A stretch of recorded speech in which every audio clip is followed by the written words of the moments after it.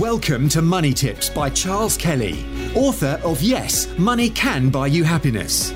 Charles spent over 25 years in financial services, working for banks, insurance companies, and as a qualified independent financial advisor running his practice, before setting up his speaking, consultancy, and property business. Money Tips will help you save, make, and accumulate more money, whether you are a business owner, entrepreneur, employee, or still searching for your vocation. Inflation is back, and it could be back with a vengeance. Prices have risen by the highest rate since 1997, when these prices indexes began. And that means that the Consumer Prices Index, on which inflation figures are based, had the highest leap since records began in 1997. And this is as the economy opens up in the UK following, a number of lockdowns and restrictions and that sort of thing. These are according to government figures. The increase in the cost of living, as measured by the Consumer Prices Index, reached 3.2% in the year to August. You might think, well, 3.2% is not that much. The government own target figures is 2%, so you think it was only 1 and a bit percent above. But actually, it's 50% above the government's target inflation figure. And now, that doesn't sound much to me, of course, because I've lived through days when there were inflation figures were in the high teens, 15, 16% inflation. The miners and the rail workers going on strike because they want a 20% or 25% pay rise. I think it was a dustman who went on strike in the 70s for a 25% pay rise. Correct me if I'm wrong, but it's one of that group that could bring the country to a standstill. And, we had the winters of discontent and that sort of thing because of high inflation. And then when Margaret Thatcher came to power, they really sort of stamped on inflation, jacked up interest rates to high levels, and that dampened everything down, and inflation was under control. So we haven't seen serious inflation for many years. I would say since 90s, we haven't really seen serious inflation figures. But the Office for National Statistics and the Bank of England say, don't worry, it's all going to be temporary. The markets haven't really reacted. The stock market this morning was barely down at all. When I looked at the UK stock prices, the UK FTSE 100 index was barely down, like a few minus points. I also talked yesterday that, or a couple of days ago, I talked about the possibility of a stock market crash, which I still think there will be at some stage, a crash, certainly a big correction. Yeah, FTSE was down, 0.11%. The Dow Jones is up. So the markets they don't seem to be worried about these inflation figures, perhaps because they think they will be just temporary, as the Bank of England and the ONS suggested. But I talked about interest rates just a while ago, and the main weapon of governments and central banks against inflation is interest rates. They put up interest rates, that slows everything down. However, if they do that in this case, I think certainly the housing market would collapse, but also the interest payable on government bonds and the billions and trillions of pounds, dollars, euros, you name it, that they've created with bonds and financial stimulus and quantitative easing. That would mean that they would be then paying higher interest on their own bonds, their own loans. So is it going to happen? I don't know. They're between a rock and a hard place. I don't know what they will do to solve this problem. But one thing is for sure is that we all know that, in the shops, food prices are higher.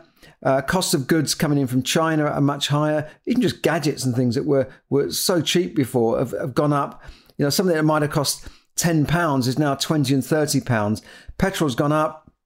Lots of things have gone up in the shop. So we know it's happening. We can feel it. I've been talking about this for a few months, and it's only now that the figures are starting to filter through the system, the official figures. So we know what's happening. And I think it will go on a bit longer than the government's suggesting. And one thing I do also know is that one thing is certain to government, that's taxes. The government have got to increase taxes for the next few years, maybe the next 5-10 years, to pay for the billions in financial stimulus and the furlough schemes and all the rest of it to rescue the economy. So what can you do about it? I mean, we can all complain and worry about it, and say, well, the government shouldn't do this and the government should do that. But I guess the Chancellor did the best he could to rescue the economy from going into a serious recession or even a depression. and it kept the stock markets up, but maybe artificially so, because I think stock markets are artificially been kept afloat, and so is the property market because of the amount of liquidity going into the economy. As that comes back, we could see a change there, and that's why I was predicting that you should rebalance your portfolios in stocks and shares to make sure that you're safe if there is a correction or a big stock market crash. It will come at some time. I don't know when. Nobody knows actually when. So the world of business has changed, right? Are you adapting to the new world order? We know that things have changed. The biggest, you might say, well, I'm hoping that things will go back to normal, but they're not going to go back to normal. So unless you adapt and change, your business will go into decline. And one of the biggest revolutions in business is obviously the online trading. Look at companies like Zoom, and all the meetings and that people are holding on Zoom. And that saved money on travel. So people are spending less going to places. They're spending less on hotels. They're spending less on offices. Offices have gone into decline. City centres are, certainly down on last year, although big companies are now telling staff to come back in, by the thousand. There was a big merchant bank that have asked thousands of staff to come back into work. So, we know that things may get back to normal in that way, but certainly companies have been rethinking how they operate. And but that's just one part of it.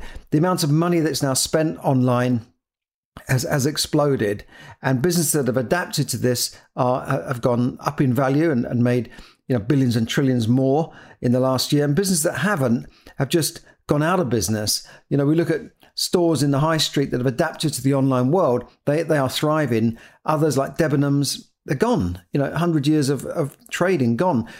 John Lewis in decline. John Lewis closing down 80 odd stores, turning the upper floors into offices, into flats rather, not offices.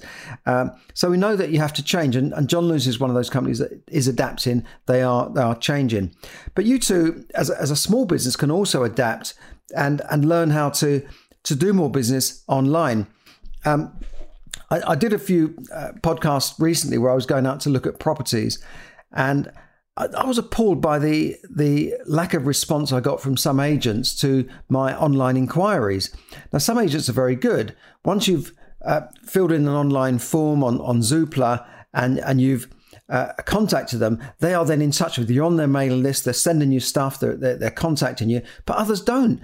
Others have never sent me an email. Not even one email to my, and I've sent them 2 or 3 emails, and the guy said, well, it might go to your junk box. No, it's not in my junk box. And then you have to click a button and approve it so we can send you more emails. What a load of rubbish. And I've still not heard from them again. They showed me one property and that's it. Not heard from them. Now, they need some work there. I could help them adapt their business to online world, to the new way of thinking, because I'm not going to go into their shop down the high street, which is half the time is closed anyway. So we can't open the door because of COVID. I'm not going to go into their offices. I did pass some of these companies' offices on a Saturday afternoon. They were closed. Unbelievable. So businesses have got to adapt to this. And even as a small business, you can adapt. You can move your business to online marketing. And one of the biggest changes also is social media. People are making money on social media. You are making money on social media. Unfortunately, it's not for you, it's for somebody else. Because by clicking on ads, by buying stuff on social media, you're making money from someone else. But you could learn how to make money for yourself on social media. Can you make money on social media? Of course you can. Even kids are good at creating stuff and making money. Some kids are YouTube millionaires already. Young kids, less than 10 years old. So of course you can make money on social media, but you don't have to be a kid to do it. And you don't have to be an expert either. I didn't grow up with computers. A lot of kids have, but you can still make money on social media even if you're not an expert. Now, I follow a guy called Paul O'Mahony, who wrote a book called Rethink Social Media. In other words, stop wasting time on social media and start making money on social media. Now, you don't need to read the book. In fact, it's a very long book. You don't need to read all these pages. I can summarize this for you by showing you a link to a webinar that Paul's created. And it's not just an ordinary webinar, blah, blah, blah. This is a web class showing you how to use the time you already spend on the internet to build a digital business in your spare time. Or how to get a product you sell at the moment online properly, and how to do it for nothing. And that doesn't mean just going on Facebook and saying, buy this service. People don't go on Facebook to buy things. They go on Facebook to be entertained. So there's a subtle difference between how you use Facebook and how you give people value for money, rather than what I see people doing is just saying, buy this product, buy this dress, buy this on Facebook, or would you like to buy this? Well, do you really click on that ad? No, you're not going to. So there's a strategy here that you need to use. And this is a strategy that Paul's used to make millions online. And you can learn that yourself. So in this training, you'll discover all of the things below. So if you're ready to watch it, click on the link below. If you own a business, if you own a business and you want to improve that business by using online marketing methods, or you want to own a business but without quitting your job. You don't want to get into a physical business where you're spending tens of thousands of pounds getting into that business, or you're just serious about building a profitable online business, or you're tired of wasting time on social media and would like instead to start making some money. So stop wasting time on social media, start making money instead. Click on the link below and watch this free web class. I promise you it's really packed with value. It lasts for about an hour and a half, and you'll really learn something that you can use today. So thanks for listening, everyone. Have a great day wherever you are, and do take advantage of that free training. I'm not going to keep it up forever, and you too could become a social media marketing millionaire. Why not? Why not? If Paul can do it, he was an ordinary guy, so can you. So stop wasting time on social media and start making money. Thank you for listening to Money Tips. For more tips and information, visit moneytipsdaily.com. The information given in this podcast is for your entertainment and should not be construed as financial advice. As always, take independent financial advice before making any investment decisions.